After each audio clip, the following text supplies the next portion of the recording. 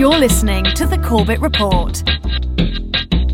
CorbettReport.com. Welcome back, ladies and gentlemen. Welcome back to the Corbett Report podcast. I'm your host, James Corbett of CorbettReport.com, coming to you, as always, from the sunny climes of Western Japan here in October of 2023, with episode 451 of the Corbett Report podcast. I read Yuval Noah Harari's book, so you don't have to. And exactly as you would gather from that title, yes, in the increasingly lengthy and illustrious tradition of previous editions of this podcast, including episode 412, I read The Great Narrative, so you don't have to. Episode 418, I read Bill Gates' new book, so you don't have to. And episode 439 of this podcast, I read Richard Haass's new book, so you don't have to. Yes, today I'm going to present to you a brief review / summarization of Yuval Noah Harari's 2016 tome, Homo Deus, A Brief History of Tomorrow. Now, generally I would say something along the lines of, well, if you've been living under a rock for the past several years, perhaps you don't know about Yuval Noah Harari, but I would say specifically in the past few years, even if you were living under that proverbial rock, you would have heard of Yuval Noah Harari. You know, that guy. Under the Skin is back, and look who's with me. It's Yuval Noah Harari. Hello. Hey, good to be here again. Isn't it wonderful that we've found a way of communicating with each other in the form of podcasts? I think it is. And is there some love between us now? I think so. I feel love. I look at you, I look at your eyes, I think you're a beautiful person. We need to reinvent democracy for this new era in which humans are now hackable animals. You know, the whole idea that humans have, they have this soul or spirit and they have free will and nobody knows what's happening inside me. So whatever I choose, whether in the election or whether in the supermarket, this is my free will, that's over. How does the baboon do it? The baboon does not take out a pen and a piece of paper or calculator and start calculating probabilities. No, the entire body of the baboon is the calculator. We are probably one of the last generations of Homo sapiens. Within a century or two, Earth will be dominated by entities that are more different from us than we are different from Neanderthals or from chimpanzees. Because in the coming generations, we will learn how to engineer bodies and brains and minds. Again, I think that the biggest question maybe in economics and politics of the coming decades will be what to do with all these useless people. I don't think we have an economic model for that. My best guess, which is just a guess, is that food will not be a problem. With that kind of technology, you will be able to produce food to feed everybody. The problem is more boredom and what to do with them and how will they find some sense of meaning in life when they are basically meaningless, worthless. My best guess at present is a combination of drugs and computer games. Yeah, that Yuval Noah Harari. As I say, I am sure that most of the people in my regular audience have seen or heard something from Harari over the past few years. Even if they didn't know it was him or don't recognize the name, you have seen this court jester of the World Economic Forum crowd. One would say Klaus Schwab's mini-me, or spirit animal, there, who gets up at the World Economic Forum in Davos and other places to give his speeches about the end of Homo sapiens and hackable humans and how we're going to placate the useless eaters? Oh, he didn't quite say that. The meaningless people with their worthless lives by drugging them up and giving them computer games. Yay! Okay, Russell Brand endorsed, so he must be a good guy. He's a beautiful person, as Russell says. Well, if you feel like you know exactly what Yuval Noah Harari is pushing, and you get, he's just kind of a transhumanist, and I get what he's pushing, and you're not really interested in what he actually has written, then fine. good enough. See you later. You can turn off this video now. If you are interested, let's start getting into this book, Homo Deus, A Brief History of Tomorrow, because it actually doesn't quite go, I think, in the way that you're expecting it to. There are a few twists and turns along the way to end up at a conclusion that is, well, an interesting conclusion. So if you're interested, if you're along for the ride, let's just dig in, shall we? So let's start with the About the Book page, which is a very handy summarization which notes that Yuval Noah Harari, author of the best-selling Sapiens, A Brief History of Humankind, envisions a not-too-distant world in which we face a new set of challenges. In Homo Deus, he examines our future with his trademark blend of science, history, philosophy, and every discipline in between.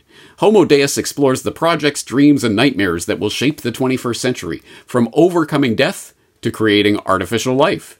It asks the fundamental questions: where do we go from here, and how will we protect this fragile world from our own destructive powers? This is the next stage of evolution. This is Homo Deus. And here's some bullet points. War is obsolete. You are more likely to commit suicide than to be killed in conflict. Famine is disappearing. You are at more risk of obesity than starvation. Death is just a technical problem. Equality is out, but immortality is in.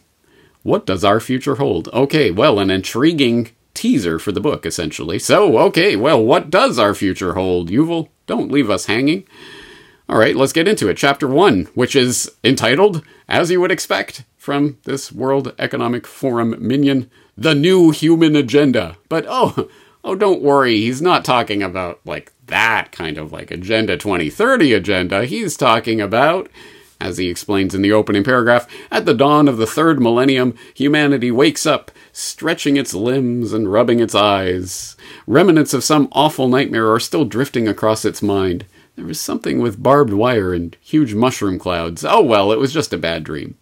Going to the bathroom, humanity washes its face, examines its wrinkles in the mirror, makes a cup of coffee, and opens the diary. Let's see what's on the agenda today. Oh, like that kind of agenda. You see, it's just kind of like what you do every day, guys. It's not like planning for the future of humanity. Right? Question mark? Well, it doesn't take long for Yuval to start unfolding that very plan for the future of humanity type agenda. And he starts by setting the table by talking about where humanity is at the dawn of the third millennium.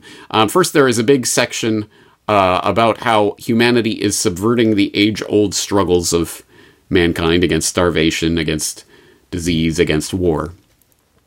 Basically, he says, most people rarely think about it, but in the last few decades, we have managed to rein in famine, plague, and war. And he goes on to say, essentially, this is the Steven Pinker, everything is awesome narrative that is pushed a lot these days. For the first time in history, more people die today from eating too much than from eating too little. More people die from old age than from infectious diseases, and more people commit suicide than are killed by soldiers, terrorists, and criminals combined. You know, awesome. Okay, so what problems are we facing then? Everything seems to be getting better. He elaborates on this in this lengthy opening chapter of the book, in which he goes on an elaborate diversion through all three of these subjects, but specifically on the infectious disease front, which is interesting. Obviously, again, this being written in 2016, so I wonder how this would be rewritten if there was a future edition of this book published. But anyway, he goes on to talk about how pandemics are becoming less and less of a threat to humanity as our medical technology and understanding start to improve. And he specifically cites SARS-1, of course. SARS, for example, initially raised fears of a new Black Death, but eventually ended with the death of less than 1,000 people worldwide. Well, you could imagine he would be pushing a different propaganda line if he was writing that section today. But anyway, that being said, it isn't long before he gets to one of the main agendas of the book, specifically positing that humans are essentially displacing deities by conquering more and more of the domain of the formerly religious and supernatural, including death itself. How exactly do humans die?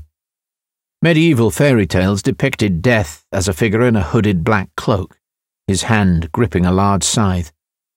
A man lives his life, worrying about this and that, running here and there, when suddenly the grim reaper appears before him, taps him on the shoulder with a bony finger, and says, "Come." And the man implores, "No, please, wait just a year, a month, a day." But the hooded figure hisses, "No, you must come now." And this is how we die. In reality, however, humans don't die because a figure in a black cloak taps them on the shoulder, or because God decreed it, or because mortality is an essential part of some great cosmic plan. Humans always die due to some technical glitch. The heart stops pumping blood. The main artery is clogged by fatty deposits. Cancerous cells spread in the liver. Germs multiply in the lungs. And what is responsible for all these technical problems? Other technical problems. The heart stops pumping blood because not enough oxygen reaches the heart muscle. Cancerous cells spread because a chance genetic mutation rewrote their instructions. Germs settled in my lungs because somebody sneezed on the subway. Nothing metaphysical about it. It is all technical problems. And every technical problem has a technical solution. We don't need to wait for the second coming in order to overcome death. A couple of geeks in a lab can do it. If traditionally death was the speciality of priests and theologians, now the engineers are taking over. Death? Pfft, pshaw, it's a minor technical glitch. We'll find a way around it eventually, right? Yeah, You can tell where this is going, but in case you can't, yes, he is talking about essentially we're going to move beyond everything that we thought we knew about life and the universe and everything, and especially what we think we know about ourselves. Yes, we're going to upgrade the species. Homo sapiens is about to turn into something else entirely. What? Well, I'm glad you ask. Get ready for the sick title reveal. Though the details are therefore obscure, we can nevertheless be sure about the general direction of history. In the 21st century, the third big project of humankind will be to acquire for us divine powers of creation and destruction, and upgrade Homo sapiens into Homo Deus. This third project obviously subsumes the first two projects and is fueled by them. We want the ability to re-engineer our bodies and minds in order, above all, to escape old age, death, and misery. But once we have it, who knows what else we might do with such ability. So we may well think of the new human agenda as consisting really of only one project, with many branches: attaining divinity. If this sounds unscientific or downright eccentric, it is because people often misunderstand the meaning of divinity. Divinity isn't a vague metaphysical quality, and it isn't the same as omnipotence. When speaking of upgrading humans into gods, think more in terms of Greek gods or Hindu devas, rather than the omnipotent biblical Sky Father. Our descendants would still have their foibles, kinks, and limitations, just as Zeus and Indra had theirs. But they could love, hate, create, and destroy on a much grander scale than us. And there it is, yes, Homo Deus, as in we are going to become gods, I tell ya. Well, not God, not like God, but like the Greek gods or what have you, with their own personalities and foibles and quirks that just happen to have supernatural abilities, but not necessarily omnipotence, etc. And he goes on at some length about that. And I'm not talking about God, I'm talking about the gods, like we're going to be like that. So essentially like children with incredible powers, or something along those lines. And then he goes on to say, okay, so you got that, everybody? The real human agenda is attaining divinity. Okay, got it. Thank you, Yuval. So, in fact, it's already happening. He goes on to point out this isn't an on-off switch, it's a sliding scale, and we've already taken the first steps along that path. The fondle slab that you have in your pocket is part of those first baby steps towards becoming Homo Deus. So the obvious question, as Yuval puts it in one of the subheads in this chapter, can someone please hit the brakes? Obviously, we're all concerned about where things are going when we start hearing people talking about this technological upgrading of the species. Can someone hit the brakes? You'll never guess what his answer to this question is. Oh, wait, no. You'll totally guess. The answer is no. No one can hit the brakes because, as he says, firstly, nobody knows where the brakes are. And secondly, if we somehow succeed in hitting the brakes, our economy will collapse along with our society. So, don't even... First, you can't do it. No one knows how to do it. And even if you could, you don't want to. So don't even think about it. We're heading towards Homo Deus, and there ain't nothing you're going to do about it. No. But relax, guys. As he goes on to state, this isn't some inevitable transhuman dystopia that he's talking about. He's just letting us know what our choices are so that we can make informed decisions about where we're heading, or something like that. Anyway, after a very lengthy diversion about grass salons and the history thereof, we finally arrive at part 1. Homo sapiens conquers the world. Yes, that entire opening chapter, 100-page lengthy opening chapter, was just a preamble of sorts, I guess, and we finally hit part 1. Homo sapiens conquers the world. What is the difference between humans and all other animals? How did our species conquer the world? And is Homo sapiens a superior life form, or just the local bully? Okay, alright, so in this chapter, he talks about the Anthropocene. That is the technological era in which human life is now the main driver of the environment. He talks about the Garden of Eden. He talks about factory farming and animal cruelty and the recognition of animal sentience by governments in New Zealand and Quebec. Then he gets to what we've all been waiting for, the baboon body calculator explanation. So in a nutshell, he says that humans are algorithms that produce not cups of tea like you might get from a vending machine, but copies of themselves. And the algorithms controlling vending machines work through mechanical gears and electric circuits, but the algorithms controlling humans work through sensations, emotions, and thoughts. And exactly the same kind of algorithms control pigs, baboons, otters, and chickens. Consider, for example, the following survival problem. A baboon spots some bananas hanging on a tree, but also notices a lion lurking nearby. Should the baboon risk his life for those bananas? So essentially he goes on to elaborate how the baboon is using algorithms to do all these complex calculations about the risk-reward of going for the bananas. But these algorithms aren't being... these calculations aren't being experienced like with a pen and paper. No, they're being experienced as emotions, as fear, as excitement, as hunger, etc. And then we get to the part we've really been waiting for. Quote, "Rather, the baboon's entire body is the calculator," end quote. Yuval Noah Harari, 2016. Wonderful. All right. Why do I get the image of Klaus and the gang sitting backstage at Davos chatting about baboon body calculators? Anyway, let's remove that thought from our mind. Okay, he goes on, agricultural revolution, blah, blah, blah, scientific revolution, yada, yada, yada, you have no soul, etc., etc. No one understands consciousness, and so on and so forth. Clever Hans, the horse who could count, etc., etc. But now, we finally get to the meat of this. What really sets humans apart is our ability to create and adhere to imagined orders, i.e. storytelling. Yes, gods are stories. The nation is a story. Corporations are stories. These stories define and rule our world and bring things into effect in the real world itself.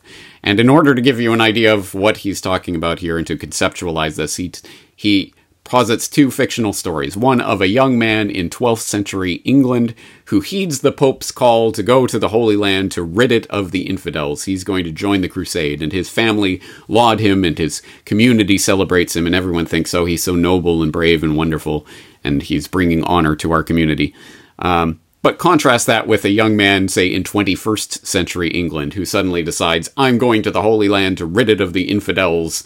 He would immediately, of course, be put in a straitjacket and sent to the nearest institution as a mental patient, because that's not what we do, right? So, what has changed? What has actually changed? Not humans, not the human species itself, not the physical reality of the world.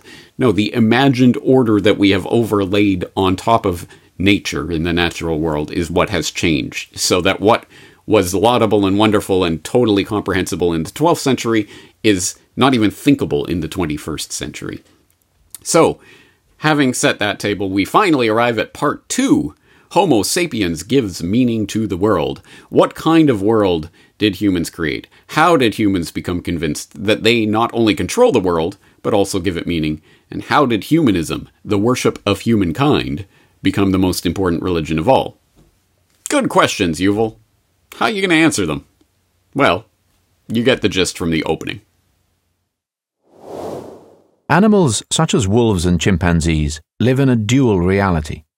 On the one hand, they are familiar with objective entities outside them, such as trees, rocks, and rivers. On the other hand, they are aware of subjective experiences within them, such as fear, joy, and desire. Sapiens, in contrast, live in triple-layered reality. In addition to trees, rivers, fears, and desires, the sapiens world also contains stories about money, gods, nations, and corporations. As history unfolded, the impact of gods, nations, and corporations grew at the expense of rivers, fears, and desires. There are still many rivers in the world, and people are still motivated by their fears and wishes, but Jesus Christ, the French Republic, and Apple Inc. have dammed and harnessed the rivers and have learned to shape our deepest anxieties and yearnings. Since new 21st century technologies are likely to make such fictions only more potent, understanding our future requires understanding how stories about Christ, France, and Apple have gained so much power. Humans think they make history, but history actually revolves around the web of stories. The basic abilities of individual humans have not changed much since the Stone Age, but the web of stories has grown from strength to strength, thereby pushing history from the Stone Age to the Silicon Age. Okay, so the history of humanity is really the history of storytelling, and to sum up about 70,000 years of that history in one go, ancestor spirits and precious seashells and hunter-gatherers gave way to animist deities, and writing and agriculture gave way to priest-kings, and coins and empires gave way to politicians and credit and industry. And it all depends on the evolution not of Homo sapiens, not on the reality of the physical laws of the universe, but on the stories that we Homo sapiens tell each other in order to shape the reality that we find ourselves in. But obviously, we are rubbing up against the limits of the old, tired Enlightenment-era narratives. But that doesn't mean that we're going to discard narrative itself. We're not going to transcend narrative. No. It means we're going to create new ones. As he goes on to say, in the 21st century, we will create more powerful fictions and more totalitarian religions than in any previous era. A bold prediction, but potentially a not incorrect one. And if people want my take on this whole storytelling idea and how important narratives are to the future of humanity, might I humbly suggest How to Save the World in One Easy Step. Link will be in the show notes, along with everything else, of course. So one long detour about the failure of silly, outdated religion to provide us with meaningful narratives later.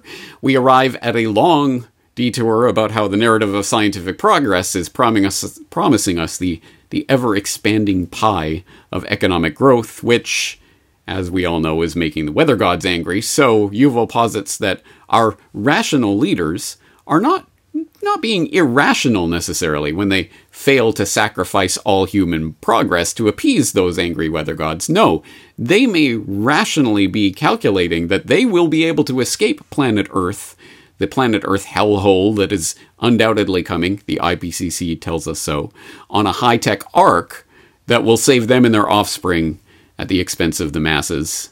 Essentially, well, don't worry, science will figure it out, at least for us rich people. As he goes on to say, even if bad comes to worse and science cannot hold off the deluge, engineers could still build a high-tech Noah's Ark for the upper caste, while leaving billions of others to drown. The belief in this high-tech ark is currently one of the biggest threats to the future of humankind and of the entire ecosystem. Anyway, I just thought it's interesting, the idea of the high-tech ark that will save the elitists and allow the masses to perish. Maybe that's a narrative that has been embedded in our consciousness one way or another. Anyway, crises abound, and science provides us high-tech comfort at the cost of what religion used to provide us, which is meaning. Yes, you swap out religion for science, and suddenly you have no meaning in the universe. And that brings us to Chapter 7, The Storytellers, in which Yuval examines the ideology, the story, the narrative, that against all odds has prevented societal collapse and total chaos in the wake of the death of God identified by Nietzsche. How is it that we haven't descended into total madness now that, as Harari asserts, we all agree there is no God, no divine plan, no spiritual meaning whatsoever to the world? Why, that's easy.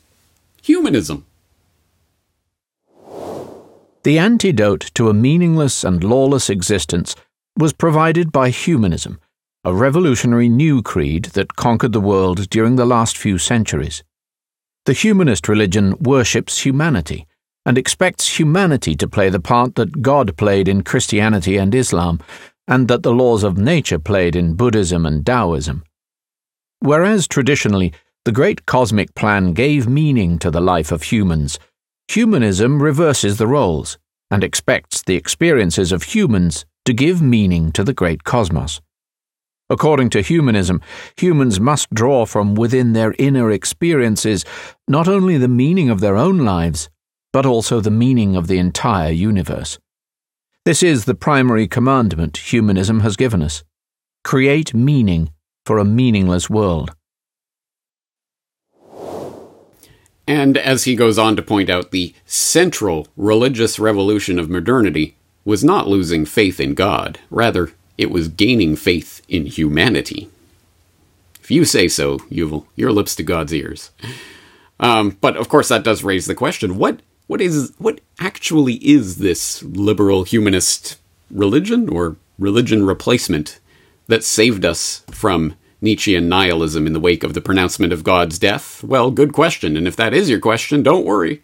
Yuval can and will and does go on at great length about that in this part of the book, so you can read about it at your leisure. But why read about it when you can just get it in 5 images? That's right. For the benefit of the audio listeners to this audio podcast, I will attempt to describe the Humanism in 5 Images section that adorns this book. The first image is that of someone stuffing a ballot box, and the caption is "Humanist Politics, the Voter Knows Best." There is a picture of the people looking, the 1950s couple, obviously buying a commercial television set. Humanist Economics, the customer is always right. There's someone gazing at Marcel Duchamp's urinal, and Humanist Aesthetics, beauty is in the eye of the beholder. Marcel Duchamp's fountain is a special exhibition of modern art at the National Gallery of Scotland. There is a image of 2 lesbians, obviously lesbian wedding, and they're kissing. Humanist Ethics, if it feels good, do it. And then there's a sculpture of Rodin's The Thinker. Humanist Education, think for yourself. All right, so perhaps you think that is where this is going to end, and this is basically it. Okay, so now we're moving on into godhood. Humanity is taking its place. The rightful apotheosis is taking place as Homo sapiens becomes Homo Deus, and the liberal humanist religious philosophy has enshrined humans as the pinnacle and the utmost. And as he goes on to say towards the end of this chapter, as of 2016, when he was writing the book, obviously, there is no serious alternative to the liberal package of individualism, human rights, democracy, etc. Right? This is the pinnacle. But if that's what you think, and if you think that's where he leaves it, you're wrong. This book began by forecasting that in the 21st century, humans will try to attain immortality, bliss, and divinity. This forecast isn't very original or far-sighted. It simply reflects the traditional ideals of liberal humanism. Since humanism has long sanctified the life, the emotions, and the desires of human beings, it's hardly surprising that a humanist civilization will want to maximize human lifespans, human happiness, and human power. Yet the third and final part of the book will argue that attempting to realize this humanist dream will undermine its very foundations by unleashing new post-humanist technologies. The humanist belief in feelings has enabled us to benefit from the fruits of the modern covenant without paying its price. We don't need any gods to limit our power and give us meaning. The free choices of customers and voters supply us with all the meaning we require. What then will happen once we realize that customers and voters never make free choices, and once we have the technology to calculate, design, or outsmart their feelings? If the whole universe is pegged to the human experience, what will happen once the human experience becomes just another designable product, no different in essence from any other item in the supermarket? What indeed will happen when human experience is something designable, like a product in a supermarket? Well, of course, that brings us to the doorstep of part 3 of the book. Homo sapiens loses control. Can humans go on running the world and giving it meaning? How do biotechnology and artificial intelligence threaten humanism? Who might inherit humankind? And what new religion might replace humanism? Interesting. So basically, liberal humanism is wrong because, for example, as he writes, liberals value individual liberty so much because they believe that humans have free will. But, as he goes on to say in great length and great detail, attributing free will to humans is not an ethical judgment. It purports to be a factual description of the world. Although this so-called factual description might have made sense back in the days of John Locke, Jean-Jacques Rousseau, and Thomas Jefferson, it does not sit well with the latest findings of the life sciences. The contradiction between free will and contemporary science is the elephant in the laboratory, whom many prefer not to see as they peer into their microscopes and fMRI scanners. So you can imagine where this is going. Basically, there is no soul, there is no self, there are only genes and hormones and neurons, and you are either the product of complete strict determinism or some mixture of determinism and randomness, but either way, you have no free will. Stop me if you've heard this before from contemporary philosophers of the World Economic Forum jet set. Anyway, therefore, any ideology like liberal humanism based on the ideal of individual human liberty is doomed. So, before I move on, I should note that there is an interesting little passage in here about Sally Addy, a journalist for New Scientist, who wrote about an experience she had where she donned a transcranial helmet and entered a battlefield simulator. And with the helmet off in the battlefield simulator, she was a nervous wreck and could barely function. But when she donned the helmet, which delivered these electromagnetic stimulations to various parts of her brain, she, according to her, entered into some sort of range mode that allowed her to act like some sort of super Rambo, picking off her virtual assailants with complete ease, unimaginable precision, total calm. And the whole thing, at any rate, to the extent that it can be just taken at face value, at any rate, it certainly does sound like something those conspiracy wackadoodles might pick up on as, maybe the CIA and various other alphabet soup agencies, maybe they have this technology, and maybe it's been employed in some of the more famous mass shooting scenarios of recent years. Anyway, those conspiracy theorists will always theorize about such things. Anyway, read New Scientist for all about the latest on the transcranial helmet. Anyway, then we, of course, get into the useless humans part of the book, which you knew was coming. Basically, AI and robots are going to replace everyone and everything, and we are left with precisely 3 options. 1, humans will lose their economic and military usefulness, hence the economic and political system will stop attaching much value to them. 2, the system will continue to find values in humans collectively, but not in unique individuals. Or 3, the system will still find value in some unique individuals, but these will constitute a new elite of upgraded superhumans rather than the mass of the population. Alright, so by all means, be skeptical of the AI and robots are coming for your jobs narrative, which we have heard iterations of, essentially, since the Industrial Revolution. But give the devil his due, when Yuval wrote, back in 2016, what will be the fate of all those lawyers once sophisticated search algorithms can locate more precedents in a day than a human can in a lifetime, and once brain scans can reveal lies and deceptions at the press of a button? You may have laughed at that when those words were penned the better part of a decade ago, but as we covered recently on New World Next Week, specifically Swiss Army deploys to protect fat cats at Davos, you might remember in passing I did mention, and it is in the show notes there, China uses artificial intelligence to run courts, supreme justices, cutting judges' typical workload by more than a third and saving billion work hours. Yay. So yes, this is already being employed in the Chinese court system. It is already being trialed in various ways, as I believe was my story of the year in New World Next Year.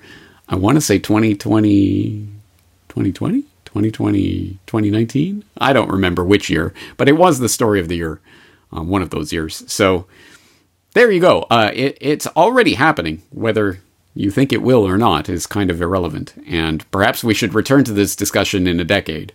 Do you think any of these technologies are replacing human workers? Anyway, he goes through how AI and robots are going to replace everyone from taxi drivers to lawyers to doctors to you name it. Basically, everyone else, and thus raising the question of what to do with all these superfluous people, his exact words. Superfluous people. And he suggests maybe the useless class, again, his exact words, useless class, can spend their days in 3D worlds. But then what's the point of living a life like that?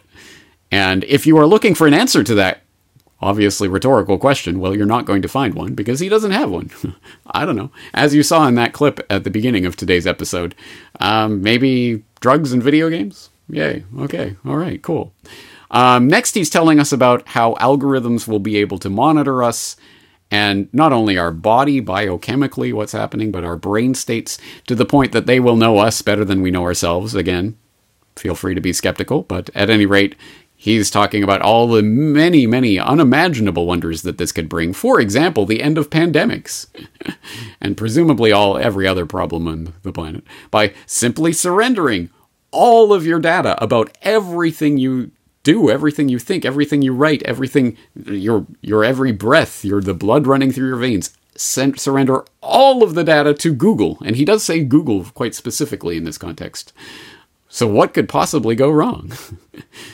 Anyway, we have already spent way too much time going through all of this twaddle. There are hundreds and hundreds and hundreds and hundreds of pages that you can really sink your teeth into if you really want to get into it. But let's just cut to the chase, shall we?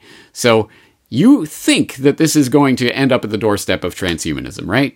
Transhumanism will save us. Just merge with the machines. Well, no, not quite. That isn't where he goes with this. Actually, he doesn't propose transhumanism, or as he calls it, techno-humanism, and I'm not sure why he insists on inventing a new name for it. Transhumanism is the word that most people use, but anyway, he uses techno-humanism. You see, techno-humanism argues that we should use technology to upgrade humanity into Homo Deus, right? But quote, techno-humanism may end up downgrading humans. The system may prefer downgraded humans, not because they would possess any superhuman knacks, but because they would lack some really disturbing human qualities that hamper the system and slow it down.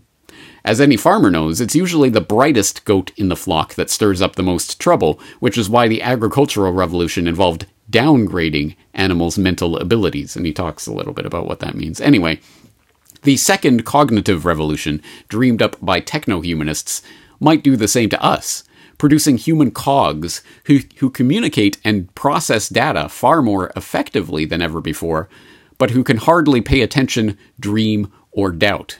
Sounds kind of almost where we're at with the TikTok generation, doesn't it? For millions of years, we were enhanced chimpanzees. In the future, we may become oversized ants. And even worse than that, even worse than the fact that the transhumanist ideal of upgrading humanity actually might end up downgrading us. There's an internal contradiction with the transhumanist ideal that he points out, at least on the terms that he's framing this in. He says, technohumanism faces an impossible dilemma. It considers the human will to be the most important thing in the universe. Hence, it pushes humankind to develop technologies that can control and redesign the will. After all, it's tempting to gain control over the most important thing in the world. Yet, should we ever achieve such control, technohumanism would not know what to do with it, because the sacred human would then become just another designer product. A hackable animal, if you will. We can never deal with such technologies as long as we believe that the human will and the human experience are the supreme source of authority and meaning. So what to do? What do we do about this? Well, in short, transhumanism isn't going to cut it, and we need something else. As he closes out this chapter, hence, a bolder techno-religion seeks to sever the humanist umbilical cord altogether. It foresees a world that does not revolve around the desires and experiences of any human-like beings. What might replace desires and experiences as the source of all meaning and authority? As of 2016, there is one candidate sitting in history's reception room waiting for the job interview. This candidate is information. The most interesting emerging religion is dataism, which venerates neither gods nor man. It worships data. Okay, Yuval, however you pronounce your name, we're all ears. Tell us all about this new 21st century religion that is going to sever the humanist umbilical cord and deliver us from this paradox of looking for meaning in these flawed, hackable animals that we call humans. Chapter 11. The Data Religion. Dataism says that the universe consists of data flows, and the value of any phenomenon or entity is determined by its contribution to data processing. This may strike you as some eccentric fringe notion, but in fact it has already conquered most of the scientific establishment. Dataism was born from the explosive confluence of two scientific tidal waves. In the 150 years since Charles Darwin published On the Origin of Species, the life sciences have come to see organisms as biochemical algorithms. Simultaneously, in the 8 decades since Alan Turing formulated the idea of a Turing machine, computer scientists have learned to engineer increasingly sophisticated electronic algorithms. Dataism puts the two together, pointing out that exactly the same mathematical laws apply to both biochemical and electronic algorithms. Dataism thereby collapses the barrier between animals and machines, and expects electronic algorithms to eventually decipher and outperform biochemical algorithms. For politicians, business people, and ordinary consumers, dataism offers groundbreaking technologies and immense new powers. For scholars and intellectuals, it also promises to provide the scientific holy grail that has eluded us for centuries, a single overarching theory that unifies all the scientific disciplines from literature and musicology to economics and biology. According to dataism, King Lear and the flu virus are just two patterns of data flow that can be analyzed using the same basic concepts and tools. This idea is extremely attractive. It gives all scientists a common language, builds bridges over academic rifts, and easily exports insights across disciplinary borders. Musicologists, political scientists, and cell biologists can finally understand each other. In the process, dataism inverts the traditional pyramid of learning. Hitherto, data was seen as only the first step in a long chain of intellectual activity. Humans were supposed to distill data into information, information into knowledge, and knowledge into wisdom.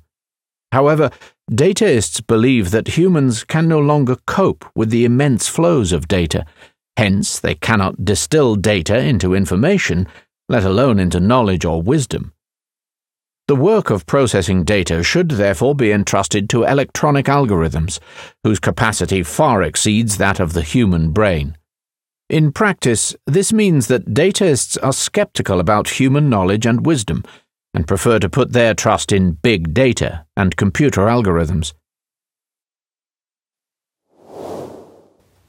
Yes, dataism, the religion that apparently posits that it's not some supernatural deity that is the supreme creator and that gives meaning to the universe, and not some humanist ideology that asserts that the human task is to give meaning to the universe, but a religion that asserts that data is actually the base material from which everything arises, and that the supreme goal of all life is to act to facilitate and process this data. So what does this mean? What are the implications of this? Well, one implication is that not only are individual organisms seen as data processing systems, but also entire societies, such as beehives, bacteria colonies, forests, and human cities. That's right. So we've gone from humans having a soul and a sacred spirit that puts them in an incredibly important position in the universe to, well, okay, no, there's no soul, and we're just hackable animals. Well, actually, you're not even a unique individual. You are just a cog in a much bigger machine that is just there for data processing, and that's all. Which puts me in mind of Deep Thought from the Hitchhiker's Guide to the Galaxy books. I'm sure some of the readers out there will remember that, where you'll remember the supercomputer that was created to answer the question of life, the universe, and everything, and after 7.5 million years of deep thought, it comes out with the answer! The answer to life, the universe, and everything. The answer is 42. 42? What does that mean? What's the question? And so, Deep Thought cannot give you the question. It was only created to find the answer. The answer is 42, but what's the question is the question it can't answer. So, it has to design some other incredible supercomputer that will be able to answer the question of what is the question of life, the universe, and everything. And that computer is the Earth. That's right, a computer of such infinite and subtle complexity that organic life itself shall form part of its operational matrix. So yeah, anyway, Douglas Adams was there first, Yuval. He already thought of this. Yeah, the idea that the Earth is just a giant supercomputer that is calculating something. Anyway, that's, I guess, kind of the idea here, that essentially the Earth, life, everything in the universe is just processing and facilitating the flow of data. Okay. Anywho, this is the next big thing that everyone's going to be latching onto, according to our human version of Deep Thought, Yuval Noah Harari. And in fact, he summarizes all of history in this way, through this lens. He says, from a dataist perspective, we may interpret the entire human species as a single data processing system, with individual humans serving as its chips. If so, we can also understand the whole of history as a process of improving the efficiency of this system through 4 basic methods. 1. Increasing the number of processors. A city of 100,000 people has more computing power than a village of 1,000. 2. Increasing the variety of processors. Different processors may use different ways to calculate and analyze data. Using several kinds of processors in a single system may therefore increase its dynamism and creativity. A conversation between a peasant, a priest, and a physician, sounds like a setup to a punchline, may produce novel ideas that would never emerge from a conversation between 3 hunter-gatherers. Number 3, increasing the number of connections between processors. There's little point in increasing the more number and variety of processors if they are poorly connected to each other. A trade network linking 10 cities is likely to result in many more economic, technological, and social innovations than 10 isolated cities. And 4, increasing the freedom of movement along existing connections. Connecting processors is hardly useful if data cannot just flow freely. Just building roads between 10 cities won't be very useful if they are plagued by robbers or if some paranoid despot doesn't allow merchants and travelers to move as they wish. Etc., etc. And he develops all these ideas and talks about them at great length. But what are the holy commandments of this new data deity that we're all supposed to bow down to, I guess? As he says in a chapter subhead, record, upload, share, ! That's right. Yes, God won't be happy unless you post what you had for breakfast on Facebook. Seriously, Harari posits that for the dataists, apparently, impeding the flow and the processing of data would be the cardinal sin. So recording your private thoughts in a diary that isn't meant to be posted online isn't just weird, as it increasingly, I think, probably is seen as by the up-and-coming generation. It's wrong. It's wrong to have your own personal private experiences that you don't share with anyone. It's wrong to just go out and stare at a sunset and not take photographs of it and not talk about it and put it online and what have you. In fact, even dying would be a sin of sorts under this idea, because, well, that robs the universe of more data. The data that you produce just by existing and breathing and having blood flowing through your veins and what have you is data. So you can't rob the universe of that data, so you can't die. Or something, I don't know. It is a ridiculous hodgepodge of a mess, but that's for a specific reason, because in case you didn't notice, dataism isn't real. This is not a religion. There are no dataists. No one ascribes to this phony, baloney, made-up religion that Yuval Noah Harari is crafting out of whole cloth here. It's not a thing. He has made the entire thing up, and he talks about it as if this is a thing, as if this is really some sort of religion that some people are positing or that is coming into view or something. But no one has ever posited this. There are no card-carrying dataists who are worshipping the data godhead. So when he concludes the book, as he inevitably does, by saying, I know that some of this is crazy and anti-human and doesn't make any sense to us.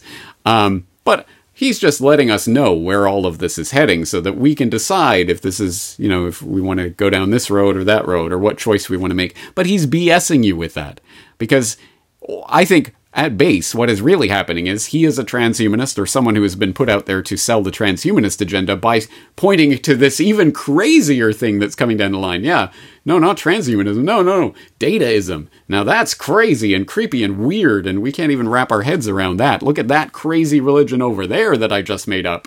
You don't want to go down that road, right? So, I guess we got to think of something else. And as I've already said, we cannot put the brakes on the skid towards transhumanism, so I'll just let you come to your own conclusions, guys. And now you have to conclude transhumanism. Right? I mean, this is the game that he's playing. But I think fundamentally this speaks to an even more important point, and maybe this is the takeaway for this if you've tuned out everything else that I've been talking about and haven't read the book and don't care. I think this is the main point. I think this is the real purpose of someone like a Yuval Noah Harari and the role that they play in the overall structure as the World Economic Forum court jester that is brought out to befuddle and entertain the masses with his bizarre patter. What is it really about? And that's something that I have thought about over the past few years, where Harari's name has come up a number of times, and I have, of course, not living under a rock, I have definitely started to notice him more and more. And I remember when I first encountered him, it was in the context of an article where he was warning about big data and how much information it was going to be able to collect on you in the near future, and what a would-be dictator would be able to do with all of that data. And oh my God, we're heading down a bad road here, guys. I don't think we're hackable animals and blah, blah, blah. And so in that context, it sounds like, well, maybe he's warning about this, and maybe he doesn't want us to go down that road. But no. I think what he's really doing out here is saying, look out, big data is spying on you in ways that you can barely imagine, and we are hackable animals, and people in power will have ultimate power over you very soon. Dataism is the new religion, man. Oh no, yeah, it's totally a thing, and so let's see how we can control this by embracing transhumanism. Something along those lines. Anyway, what he is really doing here, at base, is seeding this entire idea, this entire narrative, because he is right. Narratives do control the world. They are extremely important. So, once again, I'll direct you back to How to Save the World in One Easy Step, where I think I put it more articulately than Harari, if I do say so myself. But he's right about that side of it, but he's trying to implant a certain story, and that's his role in all of this, and that's why he's writing this book, and why he does what he does. He is trying to implant this idea in the public consciousness. Transhumanism is inevitable, or it's dataism, and everything is just data, and there's no soul, and we're hackable animals. All of these things that are useless eaters, or useless people, superfluous people, useless class, all of these terms that he is seeding into the public consciousness. He's trying to seed certain ideas into the public sphere so that we end up thinking about them and talking about them and end up heading down that road, because that is the road that is being prepared for us. But, okay, let's fight fire with fire. Let's fight dataism with dataism. Let's fight memes with memes. All right, so you all know about how several years ago on the 4chan and whatever fora are out there online, people were trying to make Milhouse a meme.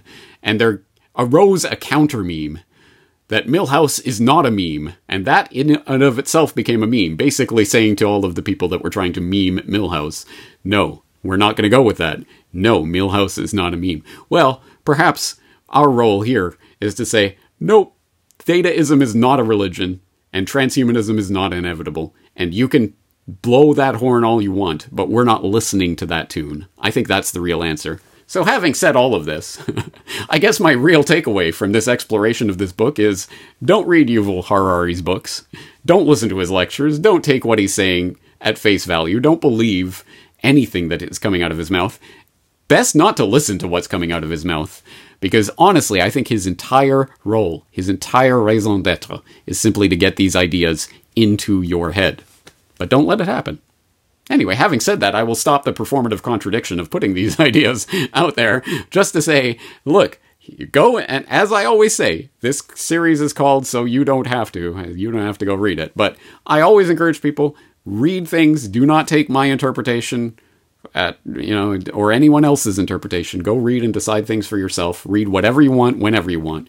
But be careful what you do put in your head, because I think there are certain ideas that are meant simply to get you thinking along certain lines, and I think that is Harari's ultimate role. Having said that, that's going to do it for today's exploration. As always, there's a ton of show notes, links that you can explore if you want to find out more about these various things that I've mentioned today. But that's going to do it for today. I am James Corbett of CorbettReport.com. Looking forward to talking to you again in the very near future.